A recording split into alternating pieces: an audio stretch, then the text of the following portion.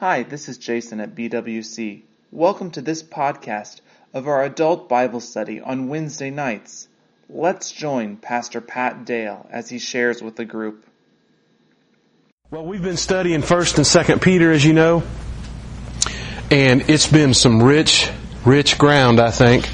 If you have your Bibles, and I hope you do, if you don't, we always got extras back at the door. We got notepads and pens and mints, and there's water out in the lobby, so there's no reason you can't be comfortable. We got the air conditioner on. So you know, the deal is, this isn't a waste of time. This isn't motivational speaking. This isn't mind over matter. This isn't let's all hug each other and have rainbow thoughts. This is God working through His people. So take it serious, man. Because it works. Not just that it works for you, but it works through you. Amen. So, if you have your word, go to 2 Peter, and we're gonna try to jump into this water and see where it goes. I have a feeling we're not going to get too far, because God's been downloading some stuff, and I hope it translates as exciting to y'all as it has to me. But then again, I'm kind of a Bible geek. I tell you that all the time. I get excited over lots of things that the average person may not, and that's their loss. So, we've went through most of 1 Peter, and let's start looking at 2 Peter tonight. Now, 2 Peter's written about 66 A.D. It's about a year or two before the death of Peter. This is his swan song, so to speak. The best that historians can tell, he had about a year or two. This epistle was more than likely written in prison. So we see a lot of commonality with Paul in that regard.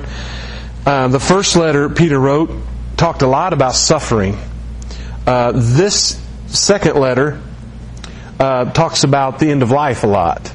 The first letter speaks of problems from the outside. This letter speaks about problems from the inside, both within the human and within the church. The first letter, he mainly addressed the Jews. The second letter, he addressed all Christians.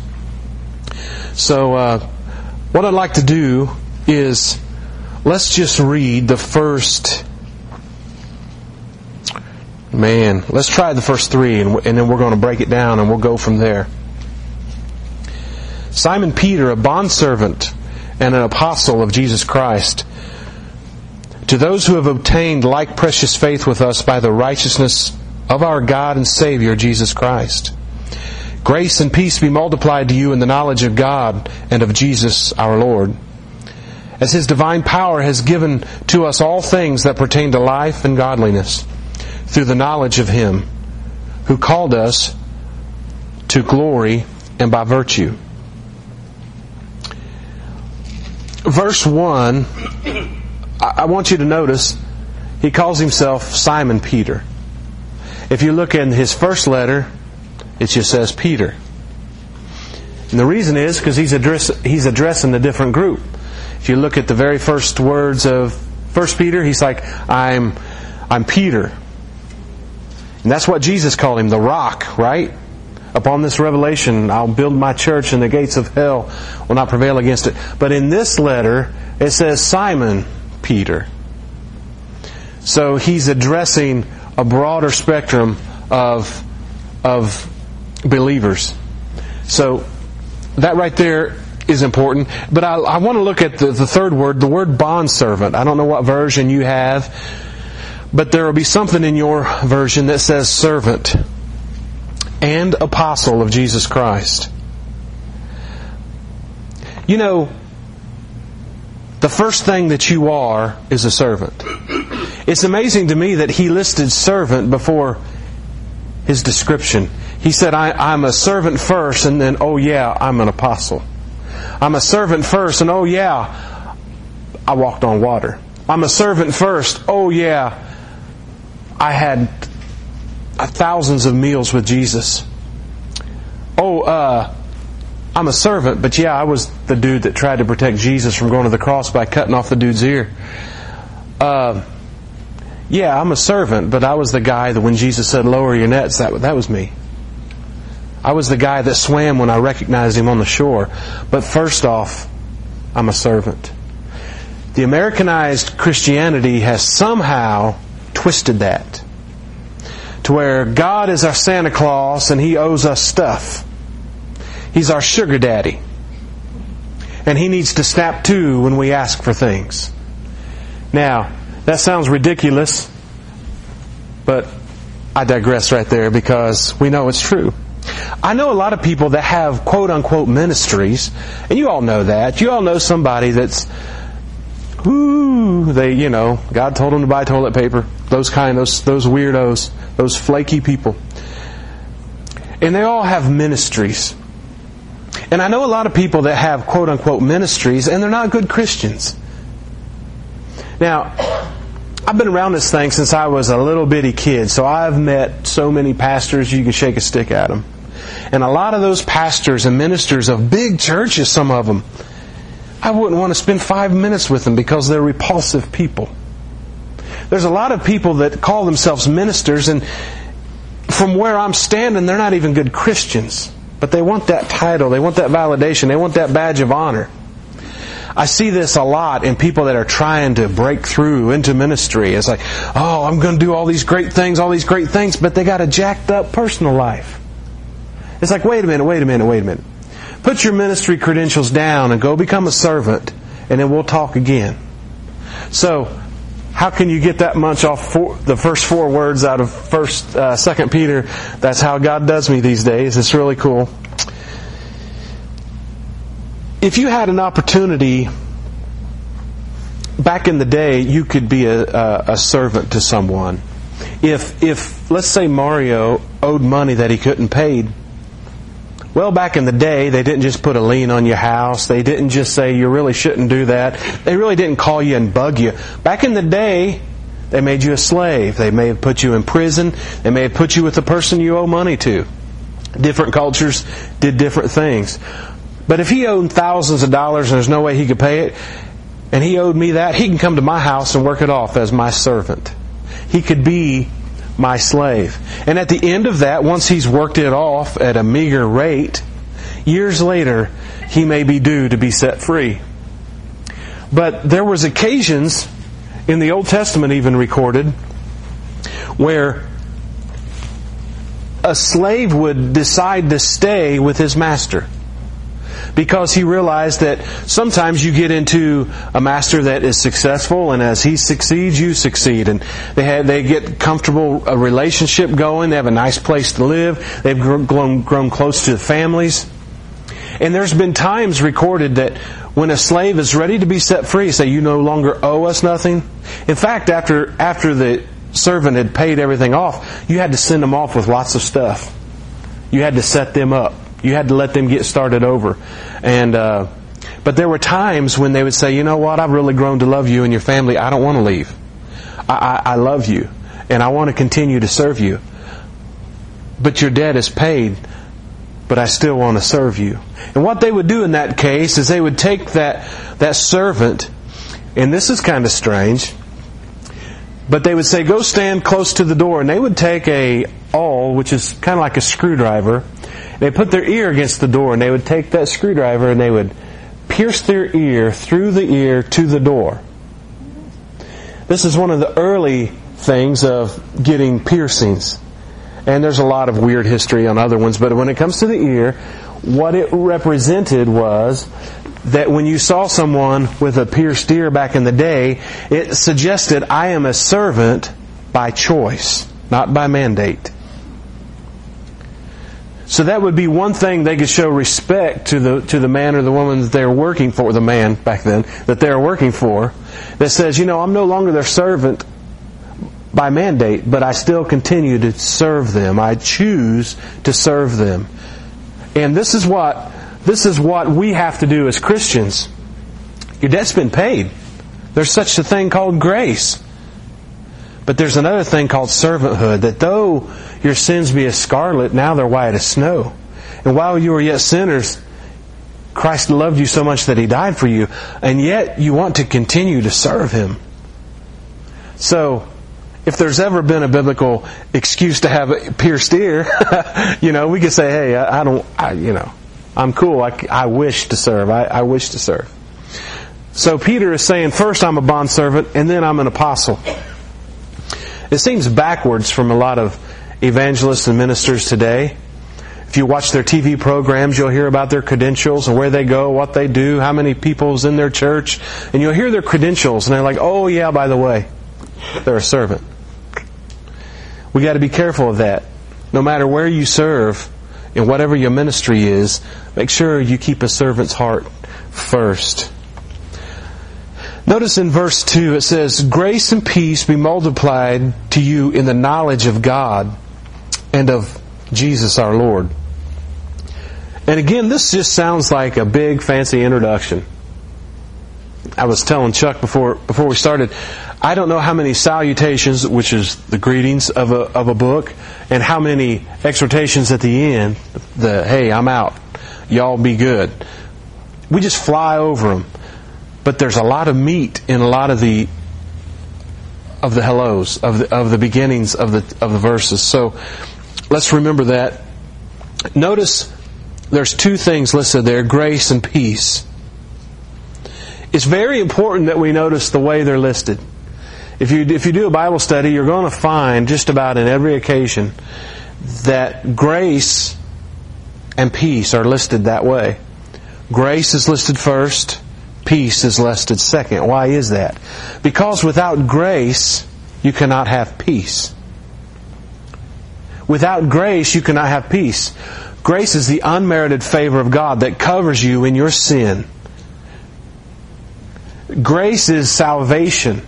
So what I'm going to say is a hard word here, that unless you are saved and born again, you don't really understand what peace is.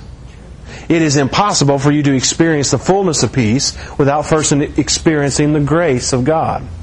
So it's important there too, grace and peace. It'll always be in that sequence, grace first, because it sets you up to walk into peace. All right. Maybe I get excited about things too easy. I don't know. You want more grace? You want more peace in your life? I don't know of anybody that wouldn't like to have a little more of that.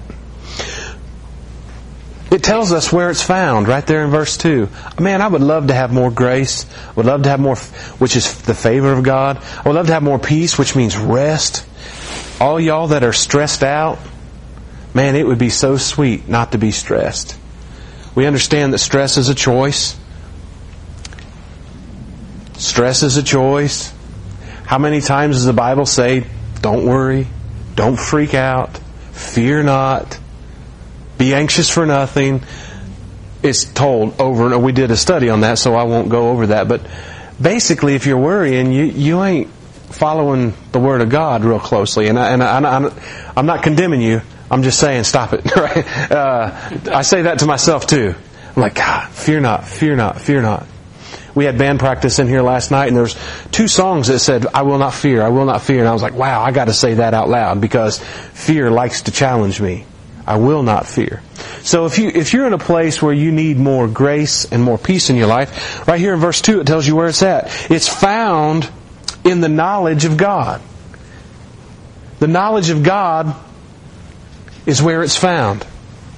Now that sounds like something you would just read right over, and I did too, many times. I've read so many verses.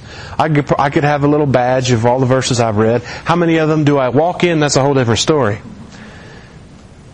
But the Bible tells us there in verse 2 that inside of the knowledge of God, it contains your grace and your peace. Now, I like the word knowledge, but that's a little too big for us. We like to try to keep it real. Let's just go to what he's referring to, really. He's really referring to knowing God. The knowledge of God, the base word, see the base word know? Okay, I didn't know if y'all recognize that. Knowledge is a word you're like, oh, that's what fancy people say. Educated people talk about knowledge, this, knowledge, that, and you tune it out. Let's just change the word. Grace and peace is in knowing God. So if I go inside of here, when I get to know God, I'm going to find this grace. It's in knowing God. If you want favor in your life, favor in your situations, and it's not that we serve God for what He can do for us. If that's what you think God is, you don't know my God. But He does give us unmerited favor all the time. The next time you sin, see if you don't need this. And by the way, you will sin. You will miss the mark. You can clamor it up and call it your issues if you want, but if you miss the mark, it's sin. And when you sin, you need grace. So don't ever think you're too big for your britches, that you don't need grace. That's one thing that you can find in the knowledge and in knowing God. But then in verse 2, he continues to say, your peace is found in knowing God. So outside of this is where it's located. Inside knowing God. You ever tried to have peace and grace outside of God? It's very frustrating. It's impossible, but we still try to manufacture it, don't we? It's like, man, all I need is a hot tub and a glass of wine, or I need a vacation, or whatever your deal is that helps you. I don't know. Maybe you need to go get high. Maybe you need to take some more painkillers. I don't know. But we try to manufacture peace all the time. Whether it's godly or not, you try to manufacture it. And inside of knowing God, you'll not ever experience the wholeness of peace or grace. But we still try to manufacture it. So, Hosea 4:6, we all know this, that says, my people are destroyed for lack of knowledge, lack of recognition. The reason some people get hammered is because they have no idea what's going on in their life. The next time you get sucker punched and your floor falls out from under you, your finances are gone, your marriage is on the rocks, your kids are acting like crazy people, and the boss is a jerk, and everything's coming at you all at once, and you try to figure it out all by yourself. Your peace is in knowing God. I gotta stay with my notes or I'll get too many. People are destroyed for lack of knowledge. What you don't see will destroy you. What you're not aware of. And let me tell you something. You're not going to be all-knowing. You're not going to have a crystal ball. You're not going to be a psychic. There's one way that you get to know what's happening in your life, and that's through knowing God. Not your super brain, not your degree, not how many Bible verses you can quote. It's knowing God. Now, let's talk about knowing God a little more.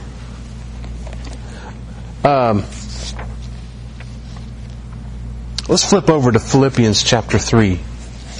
Paul's writing to the church at Philippi.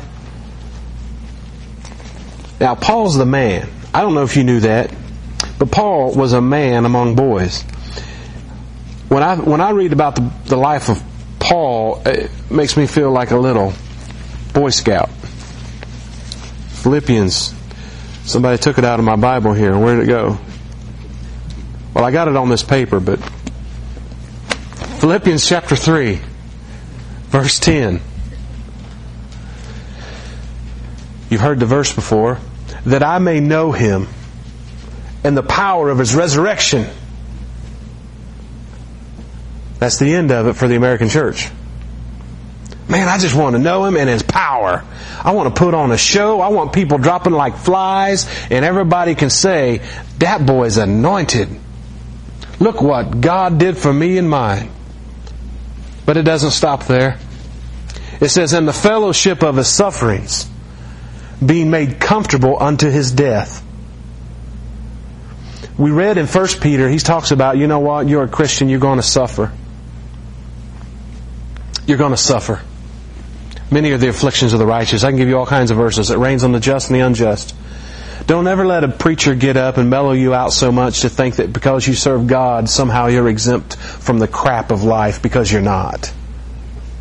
In fact, sometimes the war rages even more intensely when you make a decision for Christ. You're going to understand Him more through your suffering. It doesn't make it cool. It doesn't make it logical. It doesn't make it feel good. But I'm going to tell you, don't try to minister to someone that's gone through a rough divorce if you've not gone through a rough divorce yourself. Don't try to tell somebody how to raise a baby if you ain't ever raised a baby. Don't tell somebody to hold on to the healing when you haven't prayed and fasted and gone all out after yours. There's something that validates you because you've walked where they're walking. To me, if you're a pretty boy and got everything you wanted, you're not going to really instill a whole lot into me. I'm sorry. I need somebody that's taken some knocks on the head. You got my respect because you've walked out there in ugly and you came through it. So there's going to be times when you are going to understand now understand the sufferings of Christ isn't just mean you have an uncomfortable life. There's going to be times when, and we don't really have much of a taste of it in this country because we're free. We can come to church when we want. I don't know where the other 200 are. But in China, you might die for trying to go to church. So, we think it's such a sacrifice to come to this air-conditioned, cushioned, seated room and talk about Jesus for an hour. Careful about your sacrifices. I appreciate them. Keep coming. But we haven't really...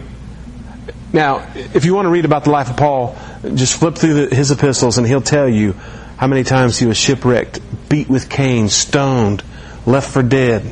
They had to lower him out of a wall of a city just so he can get out of the way. He went from Christian killer to a Christian rebel. He was marked on one side and then he was marked on the other. Paul was the man. So he understands that suffering for Christ. He says, man, if you really want to know Him, there's going to be times when your life ain't going to be right. There's going to be times when you are persecuted for His name's sake. There's going to be times when people talk about you because you believe in this Jesus, this hoax that we all believe in, this crutch called religion, this whole thing that helps you get through your day. I know I have friends that are atheists and agnostic, and they kind of look at me in their condescending way saying, oh, that poor soul, he's so misguided, he's so silly. It's all emotionalism. All it is affirmations. It has nothing to do with reality. This is all we got. At the end of the day, we go in a box and we live there, and that's the end of life. And I say, man, you're a sad person. You're a sad person. You're going to get persecuted at times. And I'm going to tell you, as the end approaches, our rights are going to be more and more limited. So if you think it's rough now, hold on, baby. If you can't serve God now, man, I just want to scream it. If you can't serve God with the Holy Ghost living on the inside of you and a completely free country, baby, you ain't got a prayer going anywhere else. If you can't live it now, with the power of God on the inside of you in a free country, you messed up. You got some work to do. And hopefully we can help you with that. But quit feeling sorry for yourself, I guess is what I'm saying. Paul says, I want to die to sin just as Jesus died for sin. Can you imagine getting to the point where sin is no longer an appetite to you? You all know those things, those little besetting sins, those things that so easily beset us. Maybe it's not a sin, maybe it's a weight. Maybe it's that thought that you have trouble controlling. Maybe it's that little secret sin you don't want nobody to know about, and you've put it in the closet, nobody knows, and you'd be scared to death if anybody here found out about it. Can you imagine waking up one day and getting so sold out to God that it no longer appeals to you, that it finally just... the Spirit of God breaks that desire off of you. There is a place in knowing Him. The knowledge of God is where you find your peace from whatever it is that you're fighting. You can't find the peace by coming to church more, and I hope you do. You can't find your peace by just reading more books. You can't find your peace by singing louder. I wish you could. But it's in knowing Him. It's in the knowledge of Him.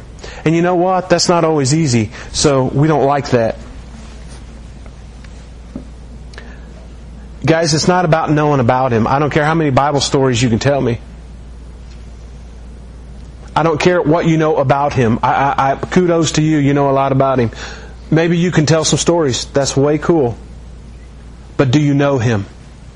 Do you know Him? Not a figment of imagination. Not part of a historical book that we read and we revere. Do you know Him? Not about Him. That's what separates the men from the boys, the girls from the women. Do you know Him? Because I'm going to tell you, if you know about Him, you're going to sink miserably quickly. But when you begin to know Him, you're going to find that grace and peace that you're looking for. And the world doesn't even recognize. So what they do is they try to saturate themselves with other things to momentarily ease that pain. For a moment, I don't have to feel this if I take this. Or for a moment, I get escape if I go and if I do this. And the whole time, they're trying to medicate themselves because there's something missing. And everything you need is in knowing Him. The greatest example that I could tell you about knowing somebody, I want you to think about your friends in your life right now. I'll bet you can only name on one hand the people that really know you. Not the projected you. Not what you want people to think. The real you. When you're jacked up and sideways, they know you. Not too many people. People that know you when you're ugly and when you're decked out. People that know you when you're talking Christian and when you're talking bad. There aren't a whole lot of people that really get you, that really know how you work, that really know how you tick. I'll bet you can't name more than probably 4 or 5 people, maybe not even that really, really know you. I wonder how many people really know God. I bet you it would shock us. How many people really know God? Oh, they know about Him. I know about all kinds of people. I don't care if you're the biggest Jesus fan there is. Do you know Him? He's not just a character. Let's go to, you guys ready to be scared? Let's go to Matthew chapter 7. I think you're ready for a good scare. You guys are looking awful comfortable. It's time to scare you. It's what my preachers always did. Except they never ended on a good note. They just left us leaving thinking we was going to hell. I was like, what's up, dude? This is the good news? This is the gospel? I feel worse when I left than when I got here, man. You ain't giving no good news. You're just trying to feel important. I was talking with evangelist Robbie and pastor at the table at lunch. And I said, you know what? Do you remember when he was here, he had people praying for people Sunday? It wasn't that weird. I told Pastor, if a lot of these traveling evangelists actually did that, they might lose their jobs. You mean to tell me the body of Christ can pray for the body of Christ? You don't have to have a personal jet and a big limo out front? No. And it blows me away. That tells me Robbie's heart right there, because he's trying to have the body minister to the body instead of, hey, come up on my stage. Ushers, get behind them. Watch what I do. Be careful with people like that. I'm glad we try to keep those people out of this house. So, anyways, back to being scared. Matthew chapter 7. I'll tell you, it's a scary verse to me. I don't like it. I wish it wasn't in here. This is Jesus. One of His biggest, the Sermon on the Mount. It's His largest discourse in the New Testament, recorded in Matthew chapter 7. Make sure I got the right verse. Look over at verse 22. Many will say to me in that day, Lord, Lord, have we not prophesied in Your name? Cast out demons in Your name? Done many wonders in Your name? Then I will declare unto them, I never knew you. Depart from me, you who practice lawlessness. Now, I don't know how many of y'all, or self-included in here, I don't know how many of us have prophesied in His name. I don't know how many of us have cast out demons in His name, but those are pretty cool things.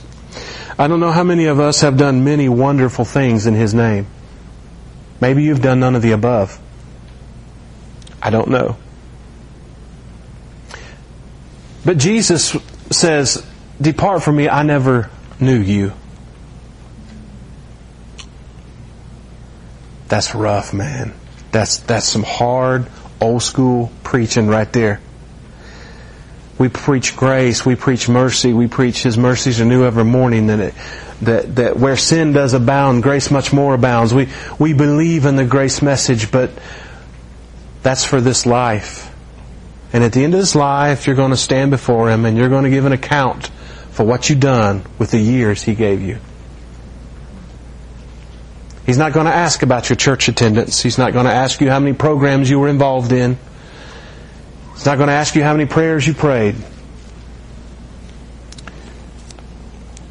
It would scare me to death. I mean, this is judgment time. I never knew you. Yeah, you did all kinds of cool things. Yeah, you got business cards. But I never knew you. We were never solid. We were never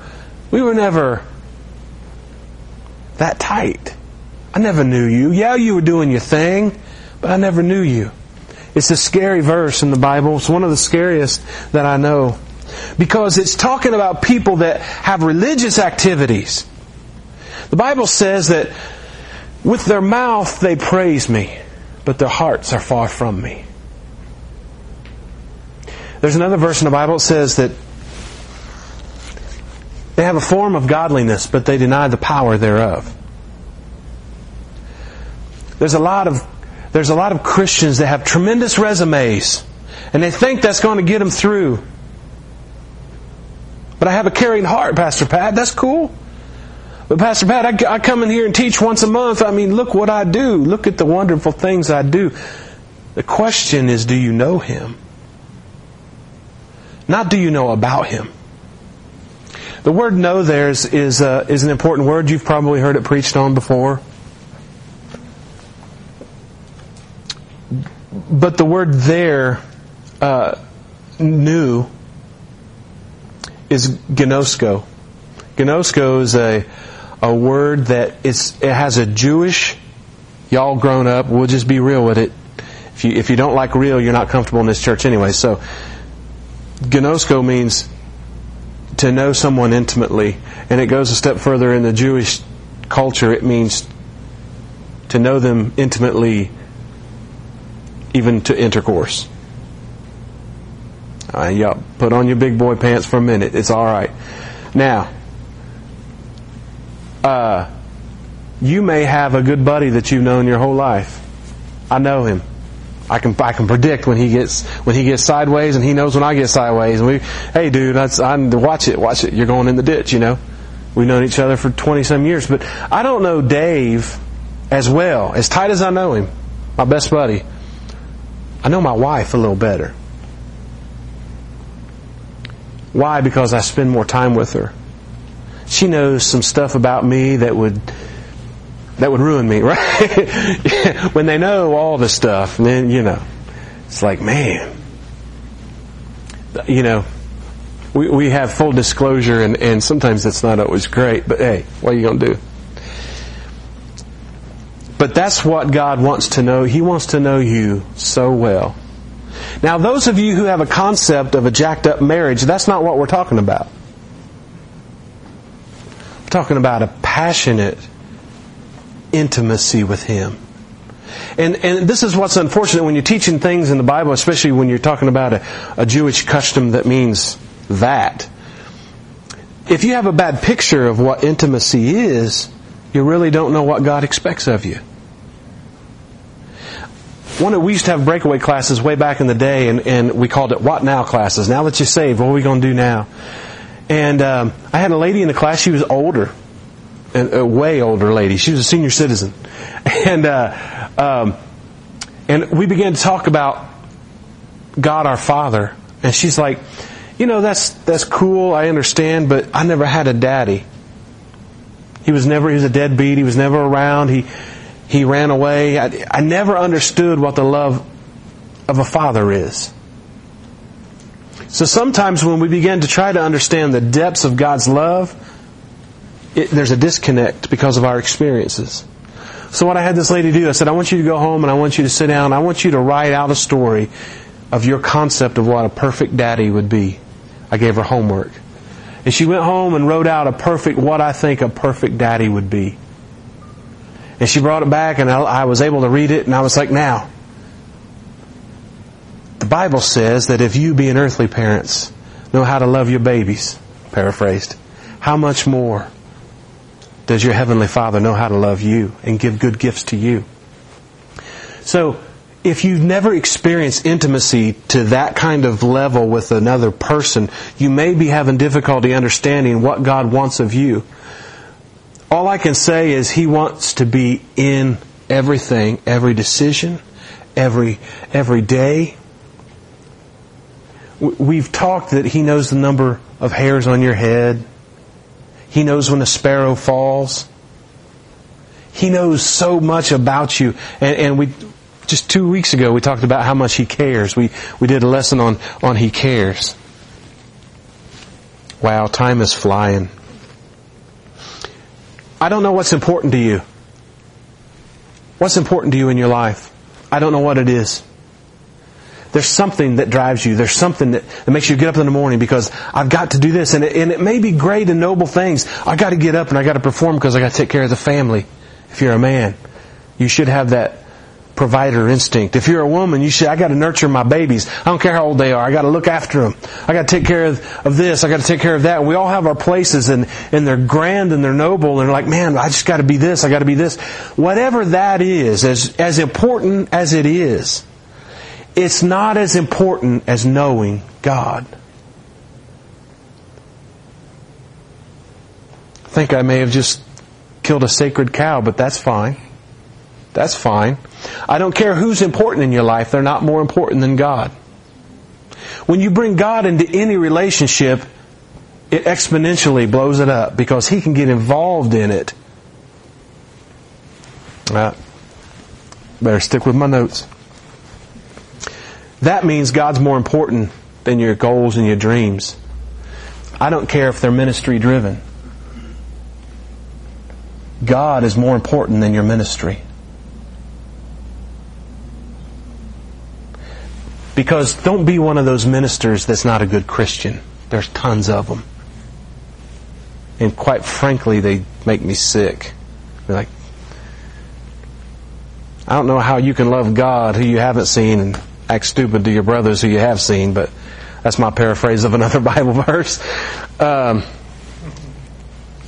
Knowing God's more important than your church attendance. It's more important than the song you sing. It's more important than the petitions that you bring to Him. God's more important than anything in your life. Psalms 46:10 is a great one. That the next time your life gets hectic, Psalms 46:10 should just smack you in the head. And it says, "Be still and know." Be still and know. Be still means lay down your activities, and I want you to be aware that I'm God. When you're freaking out, when you get real busy, chill and get an awareness that I'm God. I'm running this show. I'm in control. When you relinquish your worries to His power, something happens in your mind. There's a shifting in your mind that says, you know what? All my freaking out hasn't changed anything. But when I say, God, I'm going to cast this care upon you and get my stinking hands off of it, watch what happens. We could have a testimony service right here at this point. When you get your hands out of the mixing jar, let God finish what He's trying to do. Get your worries, get your fears, get your efforts out of the way and just get to know Him. When you get to know Him, you'll get direction. You'll get wisdom. You'll get peace. You'll get grace. It's all in the knowledge. My Lord, we haven't even got to verse 3 yet. Do you know that your visions are built on the level of your knowledge? How many of you had an idea of something, you thought, this is what God's telling me, but as you grew in God, you realized, oh, that was half Pat, half God. And He starts changing your vision. He'll change your vision as your knowledge of Him changes, because it has less of your fingerprints on it and more of His. Do you follow what I'm saying? I know years ago I was like, man, I want to be a worldwide evangelist. I want to conquer the world. I want to sell out stadiums. And God has this question that messes me up every time I get out there. And it's why? I'm like, God, so I can save people. He's like, really? Is that why? Or do you want your name on that billboard? God, I would love to be a New York bestseller. Why? So you can say you're a New York bestseller author? No, so I can get the word out and help people, encourage them, and give them direction. Really? You always ask me why I do stuff. Man, I'm like, come on, God. I'm a pretty good guy. But the more you know Him, the more He'll change your ministry. You thought you knew what you were called to be. How many cooks or gardeners do we have in the house? Y'all cook or y'all garden or ever have? Y'all ever been to a farm? Y'all ever cooked Hamburger Helper? I don't, just pretend with me. All right, that's cool. Let me ask you a question. How do you make a pickle? You go to the store and buy it and you eat it, right? That's how they're made. How is a pickle made? Cucumber. In water with spices and vinegar and you leave it. Right. You take. That's exactly right. You take a cucumber and you stick it in what they call brine, which is spices and waters and vinegars and all. I don't know. Grandma did all that stuff. I don't know. All I know is that they put them in a pickle jar and they sealed them up and they leave them alone for a long time. I don't know what the time is. It doesn't really matter. But what I do know is that over time, and in that solvent, that pickle, it's actually not a pickle the first time you put it in there. It's still a cucumber. A wet cucumber is how it starts, right? But over time, it becomes a pickle. What happens is you take that cucumber and it begins to take on the characteristics of that which it's soaked in. And it actually changes the texture, the appearance, and the smell of that cucumber. So when the time is right, you pop that lid, it tastes completely different. If I had a pickle in this hand, a cucumber in this hand, there's a drastic change of taste. Why? Because it took on the characteristics in that which it was soaked in. That's how you get to know God. How many of you are cooks? Have you ever heard the word marinate? The word marinate is an Italian word which is a derivative of pickling something. And I know this is the steak man right here, and he has a custom juice that he a marinade that he soaks his stuff in overnight before we grill out. And that marinade, that steak will begin to take on the attributes of what you soak it in. That's why worship and the presence of God is so stinking important. It's not a bygone thing. If worshiping God is a bygone, if it's a side kicker in your life, I'm going to assure you, you're not operating in a lot of grace and peace. Because you can't have a lot of grace and peace without knowing Him. And there's only one way to know Him. It's not come to church more. I hope you do, because you can experience Him here. It's not just reading a bunch of words in a cool book. And that's very important. I'm not minimizing either of those. It's not about how many slow songs you sing when you drive to work. That's not going to get... You want to develop those things? You get to know Him. So what am I saying? I'm saying I'm going to give you all a challenge. I'm going to give it to me too. And hopefully mine will be more because I do this for a living. But I always hated that. Preachers always telling me stuff. I'm like, dude, I got kids. I got to work 50 hours this week. Anyways, I try to keep that in mind. I'm going to ask y'all if you would give God 10 minutes for the next 7 days. That means you go back to a quiet place, you sit in a chair, and you just get quiet. And just sit there. Now here's the rules. If you want to get to know God, in these 10 minutes, and dude, I'm telling you, you got 24 hours. Well, how many minutes that adds up to? 24 times 60 is what? Somebody's got a calculator, right? 24 times 60. What's that? 1,440 minutes you have every day that you breathe. I want to ask you to give 10 of those to God. Here's the rules. It's got to be quiet. Ain't no kids, no grandkids running in and out, screaming, crying. That don't work. No TV, no radio, unless it's very soft music that helps you get into the acclimation place. And you can't ask for one thing during these 10 minutes. You cannot ask for one petition, not one request. You just shut up and stand or sit in His presence. And I'm going to tell you what's going to happen. You're going to start getting inspired. You're going to start getting ideas. You're going to open the can of peace and grace that you don't have right now. 10 minutes. If you can't give Him 10 minutes of your 1,800 plus minutes in a day, He's not your Lord. He's your Savior. Don't call Him Lord no more. You're not allowed. Lord means master. That means if you call Jesus Lord, because they're interchangeable, no, not really. Lord means I do what you tell me to. How many managers are in the house? Can you imagine my first day at work, I come to you as a manager and say, this is what I'm doing. If you don't like it, deal with it. He's not going to keep me. Why? Because in this world, He's the master, I'm the servant. He's the manager, I'm the new worker.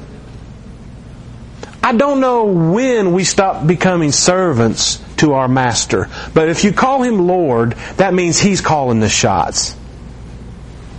It's a pet peeve of mine. And I have to keep myself checked on this too. But what happens is you go into that quiet place as a cucumber. But if you stay there over time, you're going to take on the characteristics of Him who you're worshiping. You're going to begin to smell and taste. The Bible says, taste and see that the Lord is good. He has a fragrance. You're going to change even your very looks. Your countenance will change because you spend time in His presence. Let me ask you this. You're all aware of I call it the Americanized prosperity message. God wants you blessed. He wants you all driving Rolls Royces and living in the biggest house in Richmond, right? That's what they've taught us. If you believe that, hook, line, and sinker, I want you to, for a moment, I want you to take that off your brain and I want you to put it down just for a minute, even if you have to pretend. And I believe in balanced prosperity. Balanced prosperity. But I want you to, for just a moment, pretend that you don't believe anything about the prosperity message. I want you to take it out of your brain. I want you to set it on the chair next to you. And I want to ask you something. If you did not believe in any parts of the prosperity message, would it change your prayer life?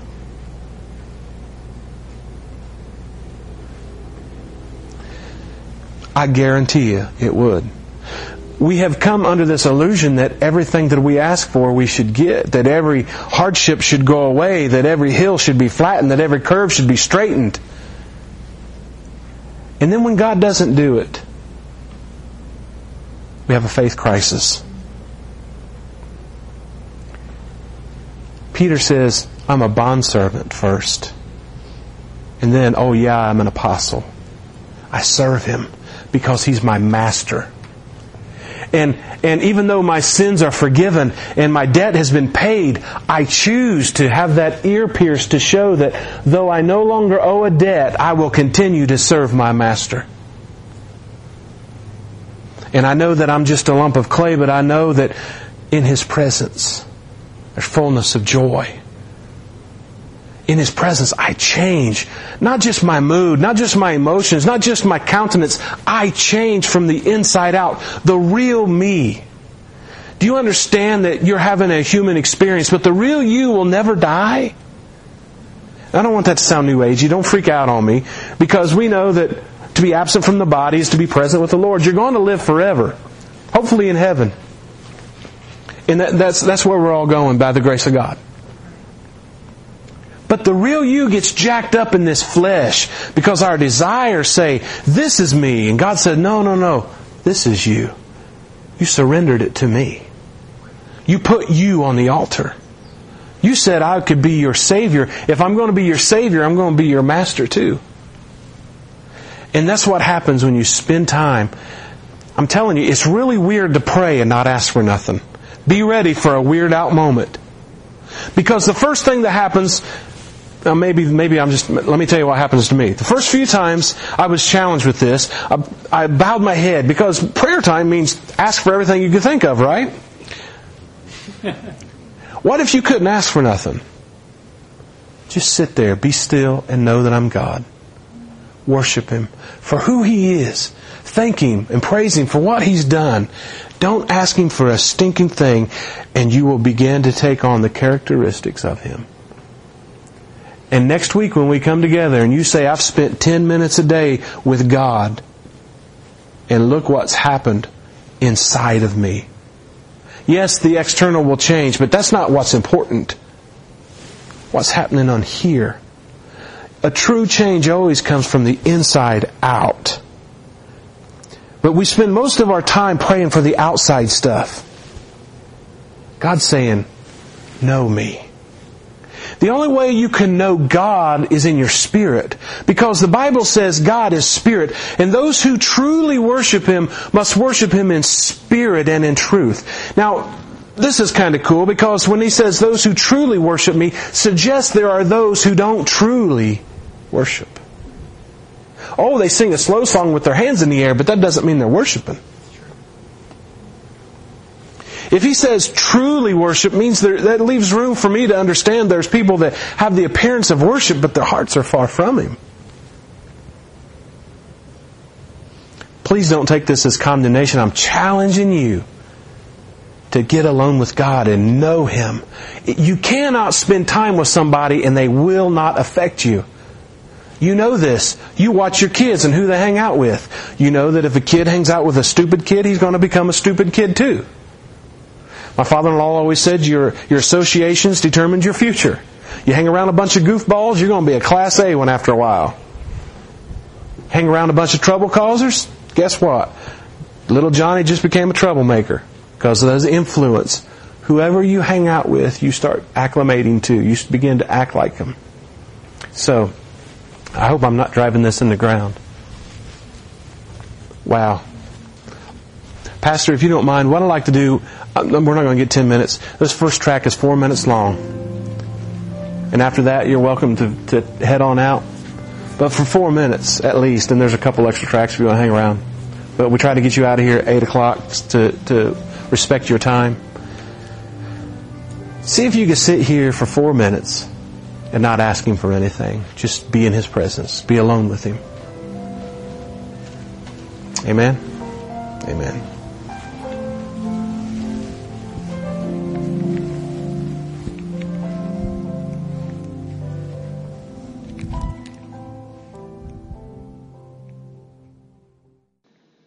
Thank you for joining us for this Wednesday evening podcast from Bethesda Worship Center. You can find more out about us at BethesdaWorshipCenter.com and by liking us on Facebook.